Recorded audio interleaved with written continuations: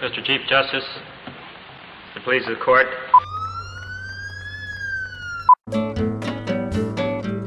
This is Life of the Law. I'm Nancy Mullane.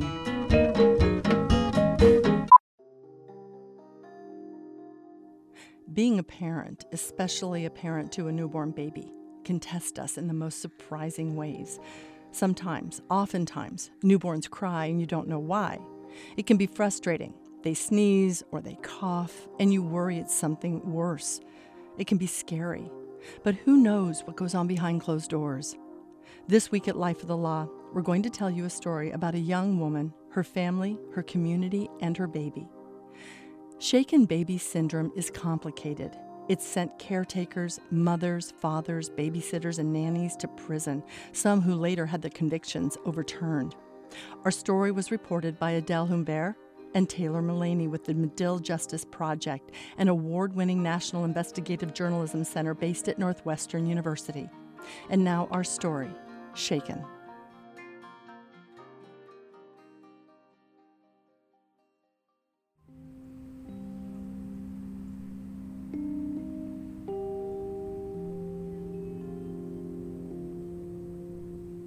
Il l'appelle Babyland, le royaume des bébés.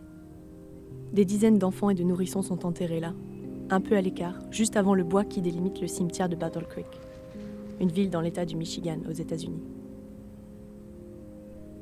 Des fleurs artificielles sont plantées autour des petites pierres tombales qui parsèment l'herbe, et l'espace entre chaque bouquet est si mince que l'on peut imaginer les minuscules cercueils juste sous nos pieds.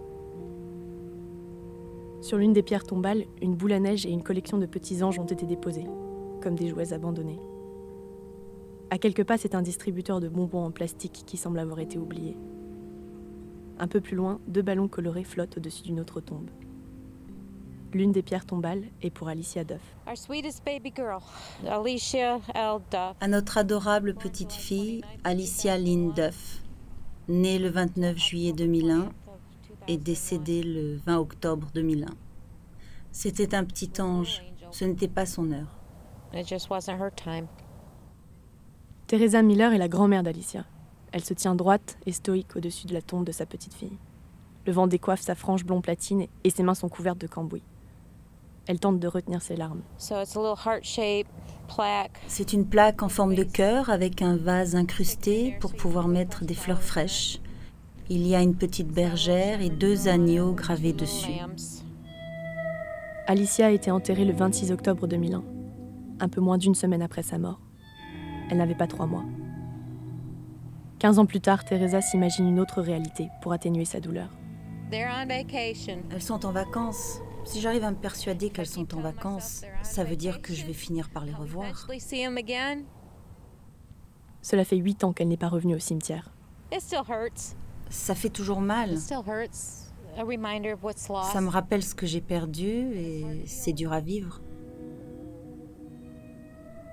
Selon le rapport d'autopsie, Alicia a été victime d'un traumatisme crânien lié au syndrome du bébé secoué. Sa mère, Tonya Miller, avait 18 ans à l'époque. Elle a été accusée d'avoir violemment secoué Alicia et condamnée en 2003 à une peine de 20 à 30 ans de réclusion criminelle. Tonya a aujourd'hui 33 ans. Elle est incarcérée au centre de détention pour femmes de Ypsilanti, dans l'État du Michigan. En prison, elle se souvient de la première fois que les officiers de police sont venus l'arrêter, juste après la mort d'Alicia. La toute première fois que j'ai été arrêtée, c'était 2 jours après son décès. Ils ont débarqué chez nous et m'ont dit qu'ils avaient un mandat d'arrêt. Cette fois-ci, les officiers relâchent Tonya. Mais 6 mois plus tard, elle est de nouveau arrêtée pour meurtre. Troy Gilliland, le représentant des services de police de Battle Creek, a refusé tout commentaire sur cette affaire. 13 ans après la condamnation de Tonya Miller, des questions restent en suspens. Des questions sur ce qui s'est passé pendant la courte vie d'Alicia et sur la cause de sa mort.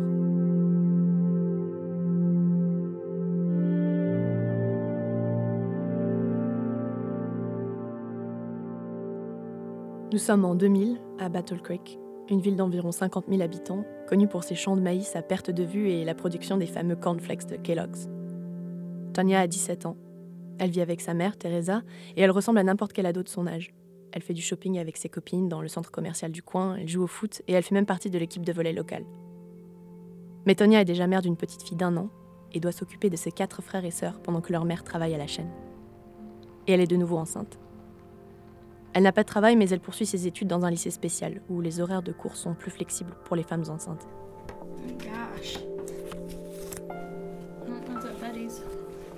Aujourd'hui, Teresa et sa plus jeune fille, Nicole, ont ressorti des vieilles photos et les diplômes et bulletins scolaires de Tonya. Tonya a 11 ans de plus que Nicole, et elle s'est souvent occupée de sa sœur pendant que leur mère travaillait. Je m'en souviens. Tonya m'emmenait avec elle quand elle allait au lycée pour adultes pour obtenir son bac. Elle m'emmenait parce que je n'aimais pas rester à la maison. Je n'aimais pas ma babysitter. Je préférais rester avec ma sœur. Pour Nicole, Tonya était la seule à pouvoir unir la famille et maintenir les liens. D'ailleurs, elle considérait ses meilleurs amis comme ses propres frères et sœurs. Whitney Wessner était très proche de Tonya à l'époque. Elle a précieusement conservé dans des pochettes plastifiées des mots et des cartes que Tonya lui avait écrites. Pour Whitney, j'espère que l'on restera amis pour la vie, on sait tout l'une de l'autre. Je t'aime comme une petite sœur, Tonya Miller. Tonya et Whitney avaient ce rituel quand elles étaient ados. Elles s'écrivaient des mots au dos de leurs photos de classe avant de se les échanger, un peu comme un pacte d'amitié scellé. Les deux familles étaient voisines et Whitney avait 12 ans lorsque son amie est tombée enceinte. Elle se souvient très bien de cette période. C'était stressant. Tonya était comme une mère pour tous ses frères et sœurs, ils avaient tous besoin d'elle. Nous sommes au milieu de l'hiver de l'année 2000 et dès les premières semaines de sa grossesse, les médecins redoutent une fausse couche après un premier accouchement difficile, 2 ans plus tôt. Tonya est enceinte d'environ 2 mois lorsque la voiture de son amie Carla est percutée en pleine manœuvre pour sortir d'une place de parking. Elle est assise sur le siège passager et se souvient d'un choc, mais à l'époque, elle n'y accorde pas vraiment d'importance. Elle mentionne brièvement l'accident au cours d'un rendez-vous chez son médecin. Cet incident n'a pas été mentionné durant le procès. Environ 6 mois plus tard, Tonya est victime d'un nouvel accident. Whitney et Curtis, le plus jeune frère de Tonya qui avait 10 ans à l'époque, racontent ce qui s'est passé ce jour-là. On jouait avec les enfants des voisins, on était sur le toit du garage. On était en train de jouer dans le château. Et avec Curtis, on a sauté du toit. Et puis Whitney s'est autoproclamée mère du château, et ça a énervé les autres, on a commencé à se battre. Je me souviens l'avoir bousculée, c'est tout ce dont je me souviens. Tonya a dû intervenir, et je crois qu'elle était enceinte. Je me souviens, elle avait déjà un gros ventre. On était tous en train de se battre et de se taper dessus avec des bâtons, et je crois qu'elle a été blessée. Tonya se souvient avoir attrapé Curtis pour le retenir, mais en essayant de s'échapper, il s'est débattu et lui a donné des coups dans l'estomac. Tonya est dans les derniers mois de sa grossesse. Elle n'a pas pris de rendez-vous chez le médecin après cet épisode. L'accident n'a pas été mentionné au cours du procès. Aujourd'hui, Whitney a 28 ans. Dans son salon, elle feuillette un album ouvert sur la table basse. Pendant des années, elle a pris en photo Tonya et ses filles avec des appareils jetables. C'est la première fois en peut-être 8 ou 9 ans que je l'ouvre. Je l'ai planqué dans ma chambre.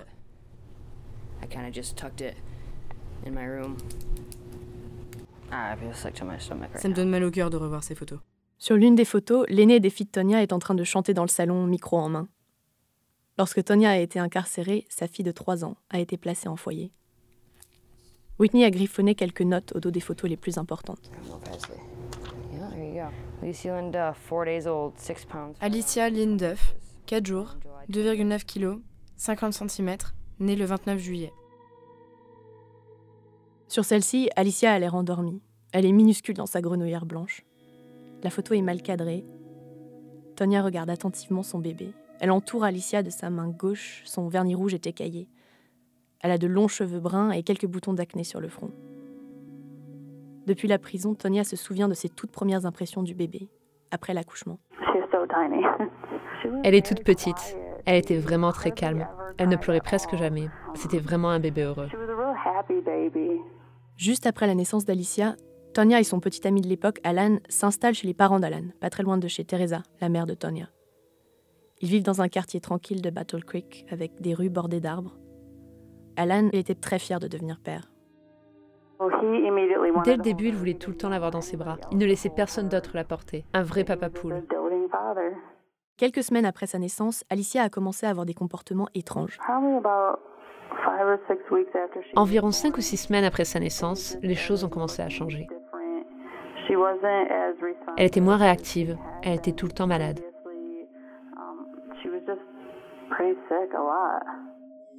Tonya se souvient du moment précis où elle a réalisé que quelque chose n'allait pas. Je me souviens de l'incident. Je la portais et d'un seul coup, elle est devenue léthargique. Ça m'a fait peur.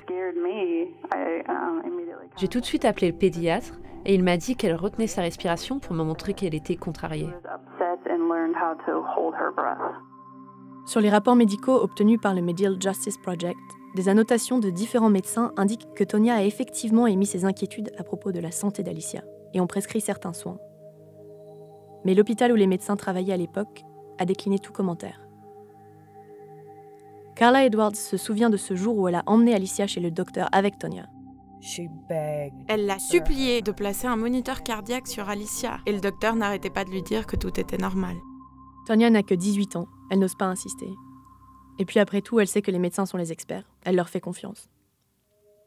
Tonya voulait placer Alicia sous surveillance cardio-respiratoire parce qu'elle était persuadée que sa fille avait des problèmes cardiaques. Dans la décision de la cour d'appel qui confirme le jugement de première instance, il est indiqué que l'avocat de Tonya a présenté des preuves montrant qu'Alicia s'était arrêtée de respirer plusieurs fois et que les pédiatres ont refusé de la placer sous surveillance cardio-respiratoire. Alicia a à peine quelques semaines et elle a déjà des difficultés respiratoires, elle mange peu et elle est souvent malade. Selon Tonya, sa fille fait des sortes de crises épileptiques qui deviennent de plus en plus fréquentes au fil du temps. Et elle remarque qu'Alicia est de moins en moins réactive. Darla Courts, la grand-mère d'Alan, dit qu'Alicia semblait toujours avoir le regard perdu dans le vide. Darla n'a vu Alicia qu'une seule fois, mais elle se souvient bien de son regard étrange. Elle a témoigné au procès de Tonya, mais elle reconnaît qu'elle s'est focalisée sur la personnalité de Tonya en tant que mère et non sur la santé du bébé. Résultat, Darla n'a jamais mentionné qu'Alicia paraissait léthargique, mais elle en a parlé à son mari après le procès. Les proches de Tonya, ses amis, sa famille, ont pu constater les problèmes de santé d'Alicia. Et dès les premiers symptômes, Tonya elle-même fait immédiatement part de ses inquiétudes à sa grand-mère, Irma Hoskin. À chaque fois que Tonya venait chez moi, elle me disait « Mamie, il y a quelque chose de bizarre. » Elle n'avale rien. Elle était très préoccupée par la santé du bébé. À l'époque, Tonya passait beaucoup de temps chez sa grand-mère. Et Irma se souvient bien des problèmes de nutrition d'Alicia. J'ai vu le bébé en pleurs. Tonya essayait de la nourrir, mais après avoir avalé un tout petit peu de lait, elle recrachait tout immédiatement. Alicia ne pouvait rien garder dans son estomac. Irma n'a jamais eu l'occasion de faire part de ses inquiétudes puisqu'elle n'a jamais témoigné pendant le procès. Tonya se souvient d'un autre incident, qui lui non plus n'a pas été mentionné au tribunal. Alan porte Alicia et trébuche. Je revois très bien Alan en train de porter Alicia et sa tête qui tape l'encablure de la porte. Nous avons essayé de contacter Alan plusieurs fois pour recueillir son avis sur cet épisode. Toutes nos tentatives sont restées sans réponse. Alicia n'a aucun hématome, pas de bosse, et à l'époque, Tonya n'a pas pensé que ce choc pouvait être sérieux. Le choc ne m'a pas semblé très fort. Elle a pleuré, mais pas longtemps, donc on s'est dit que ce n'était pas très grave.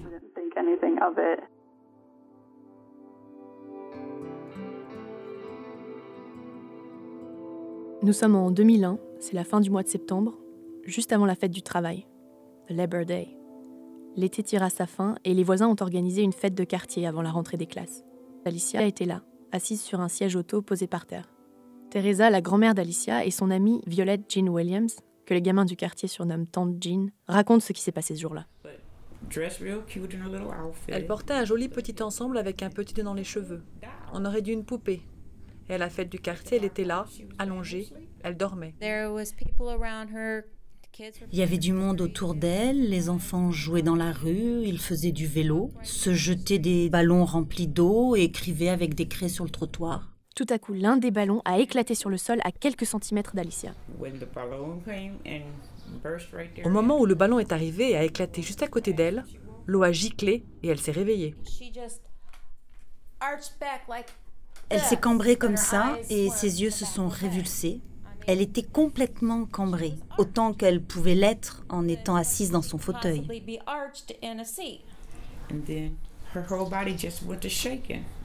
Et ensuite, tout son corps s'est mis à trembler, comme une feuille. Vous savez, comme quand vous êtes nerveux. Le corps de ce bébé tremblait de la même façon. Sa tête se secouait dans tous les sens très vite. Je ne savais pas quoi faire. Teresa attrape des glaçons pour masser Alicia et essaie de la calmer. Cet incident à la fête de quartier n'a pas été évoqué au tribunal. Tonya ne se souvient plus de cet épisode. «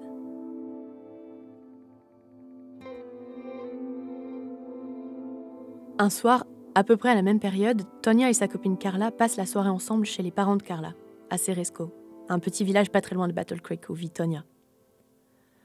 Alicia est étendue sur le canapé du salon, entre Carla et Tonya.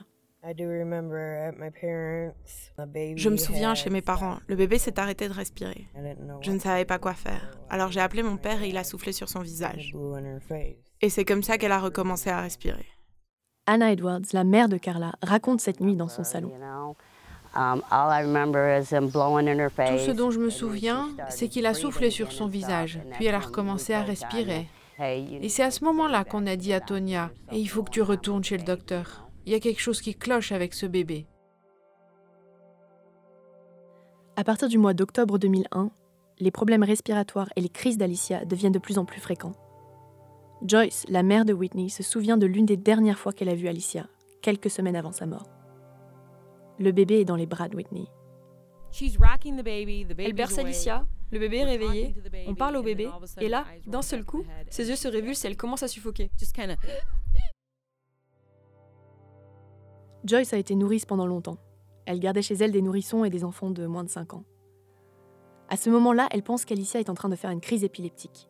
Elle attrape le bébé des bras de Whitney et va immédiatement parler à Tonya. C'était évident que ce bébé n'était pas en bonne santé. Elle n'avait pas l'air heureuse, elle n'était pas bien. J'ai dit à Tonya que quelque chose n'allait pas. Dans son témoignage au tribunal, Joyce a expliqué qu'elle n'était pas certaine d'avoir vu le bébé s'arrêter de respirer, mais elle a vu ses yeux se révulser et son regard devenir vide. Joyce n'a pas évoqué cet après-midi chez Tonya. Un autre incident n'a pas été abordé au cours du procès. Alicia a environ 10 semaines, et Whitney, l'amie d'enfance de Tonya, se souvient avoir vu le bébé échapper des mains d'Alan, le père d'Alicia. Environ une semaine avant sa mort, je l'ai vu la lâcher dans son berceau. Whitney dit qu'Alicia s'est mise à pleurer après être tombée d'une hauteur d'environ 60 cm. Elle a pris peur, elle a 12 ans à l'époque. Elle rentre chez elle en courant et elle raconte à sa mère ce qu'elle a vu. Sa tête a heurté le matelas du berceau, et ça n'est jamais sorti pendant le procès. Alan n'a pas répondu à nos multiples tentatives pour recueillir son point de vue. Après cet épisode, Whitney retourne régulièrement chez les parents d'Alan pour voir Tonya. Elle joue avec les filles et les surveille pendant que Tonya prend sa douche. Alicia semblait toujours dans la lune. C'est l'expression qu'elle utilise pour la décrire.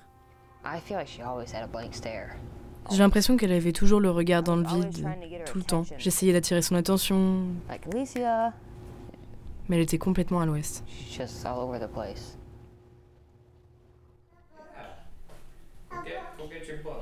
Curtis, le plus jeune frère de Tonya, a 26 ans aujourd'hui. Sa fille Angelica vient de se réveiller et regarde des dessins animés, assise à ses côtés sur le canapé du salon. Parfois, lorsqu'il regarde sa fille, Curtis est ramené 15 ans en arrière. Il se souvient de cet accident qui s'est produit juste avant la mort d'Alicia. Un accident de plus qui n'a pas été évoqué pendant le procès de Tonya. Curtis était chez les parents d'Alan pour s'occuper des filles. Il était en train de changer la couche d'Alicia. J'étais agenouillé devant le canapé, le berceau était juste derrière moi, à ma droite. Le paquet de couches était devant le berceau. Alicia était allongée sur le canapé. Je me suis retourné pour attraper le paquet de couches. Elle a commencé à se crisper. Elle s'est rejetée en arrière et est tombée du canapé. Et elle n'a pas pleuré, donc j'ai pensé que ce n'était pas grave. Curtis avait seulement 11 ans lorsqu'Alicia est décédée, mais il n'a pas oublié les étranges réactions du bébé. Pour moi, ces convulsions ressemblaient à des crises épileptiques. Elles étaient passagères. D'un seul coup, elle se cambrait en arrière, commençait à suffoquer. On pouvait entendre qu'elle essayait de respirer. Un peu comme quand vous revenez d'un footing et que vous avez le souffle court. Au fond de moi, je savais qu'il y avait quelque chose de bizarre, mais je n'étais pas un expert des enfants.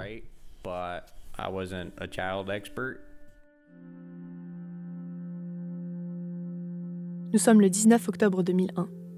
Il est environ 8 heures du matin, et voici ce qui s'est passé ce jour-là selon le témoignage de Tonya. Elle est seule avec ses 2 filles, Alan est parti tôt pour pêcher, et ses parents travaillent.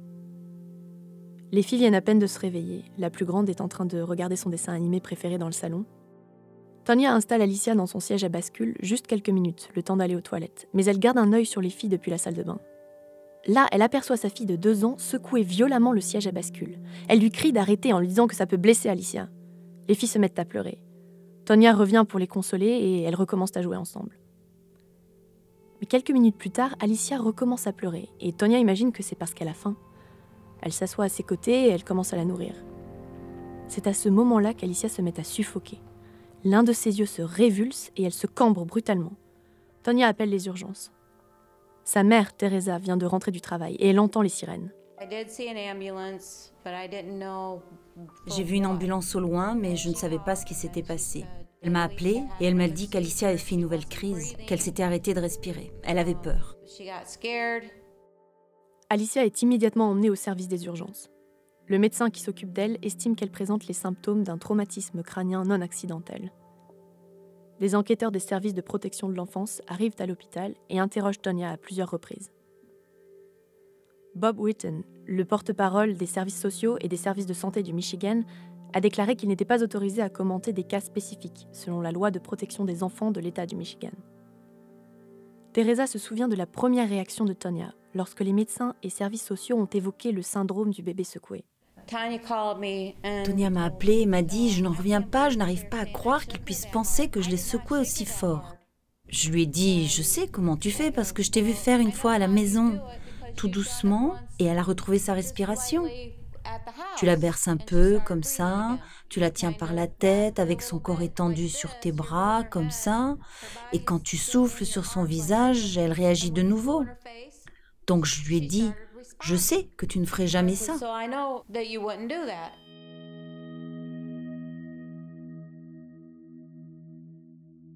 Samedi soir, à 19h27, Alicia est déclarée morte. Le docteur Brian Hunter procède à son autopsie. Il décèle la présence d'un hématome, d'une hémorragie dans le cerveau et d'une hémorragie rétinienne dans les yeux du bébé. Ces éléments sont les 3 symptômes fréquemment associés au syndrome du bébé secoué. Sa conclusion est sans appel. Il qualifie la mort d'Alicia d'homicide. Il n'a pas souhaité commenter cette affaire pour ce reportage.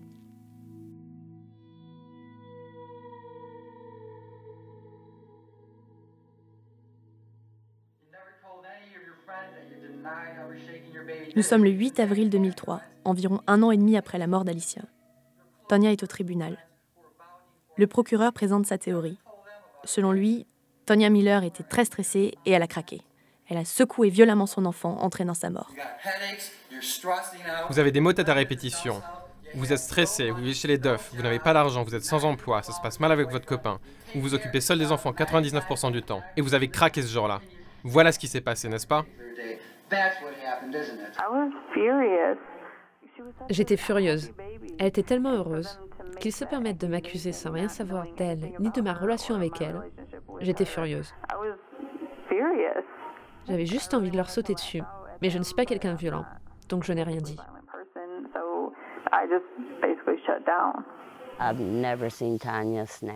De toute ma vie, je n'ai jamais vu Tonya craquer. Jamais. Cette fille, je suis sûre que tu peux lui mettre une gifle, elle ne craquera pas. Ce n'est pas son genre. C'est Anna Edwards, la mère de Carla. Elle a assisté au procès et 13 ans après la condamnation, elle reste persuadée que Tonya n'a pas craqué ce jour-là. Joyce Wessner ne croit pas non plus à cette théorie. Elle l'a d'ailleurs dit au tribunal lorsqu'elle a témoigné. Quand j'étais là, il y avait des moments où je ne sais pas si le bébé s'arrêtait de respirer, mais je voyais ses yeux se révulser et son regard devenait vide, comme si elle faisait une crise d'épilepsie ou quelque chose comme ça. Sur les vidéos du procès, Tonya a le regard perdu dans le vague. À l'époque, je ne savais rien du syndrome du bébé secoué. Tout ce que je sais, je l'ai appris du procureur et des experts médicaux pendant le procès.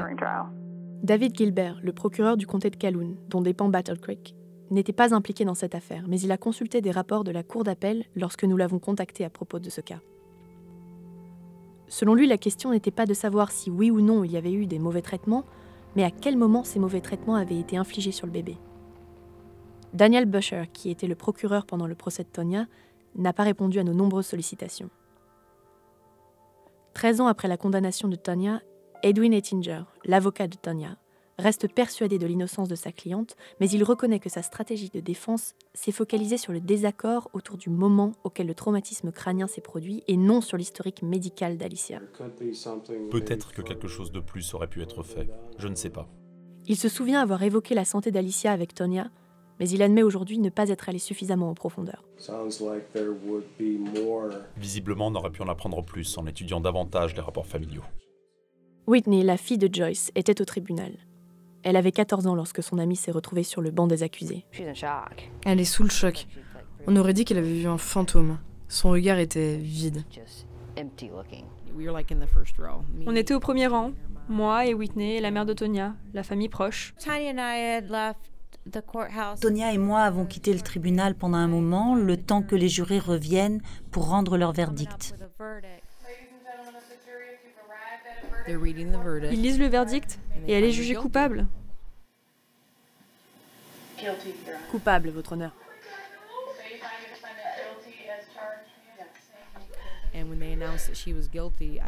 Et quand ils ont annoncé qu'elle était coupable, nous avons tous hurlé. C'était comme si quelqu'un m'avait poignardé en plein cœur.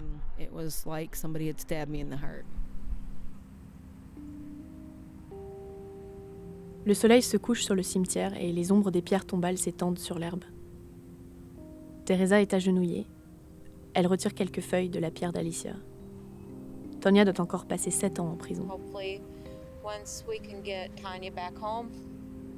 J'espère qu'une fois que Tonya rentrera à la maison, on pourra commencer à penser nos blessures et aller de l'avant.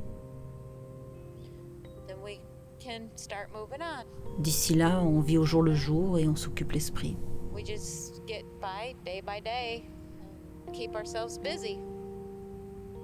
Il y a un vase incrusté dans la pierre tombale d'Alicia. C'est le seul vase vide de Babyland. Je vais aller acheter des fleurs parce que là, on dirait un enfant oublié et ce n'est pas le cas. On ne l'a jamais oublié.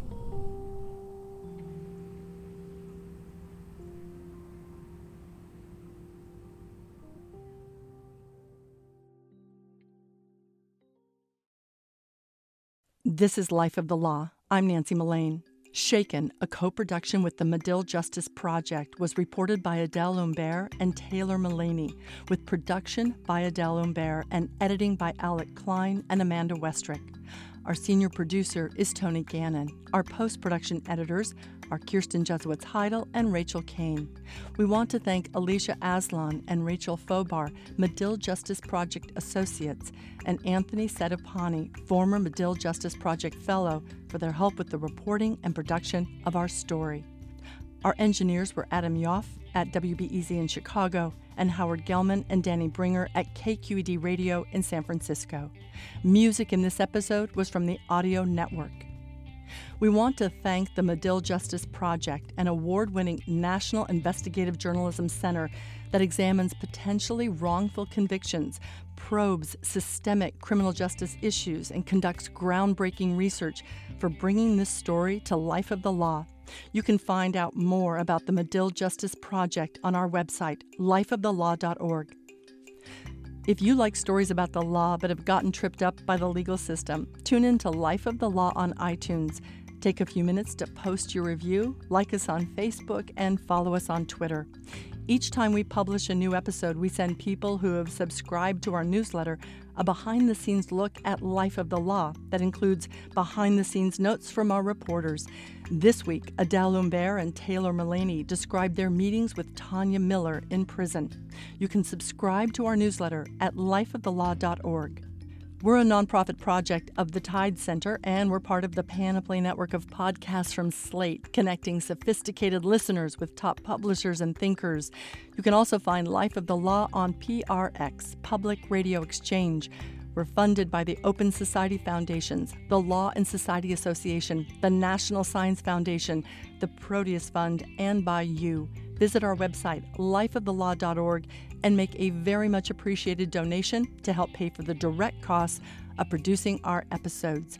It truly only takes a minute. I'm Nancy Mullane. Thanks for listening.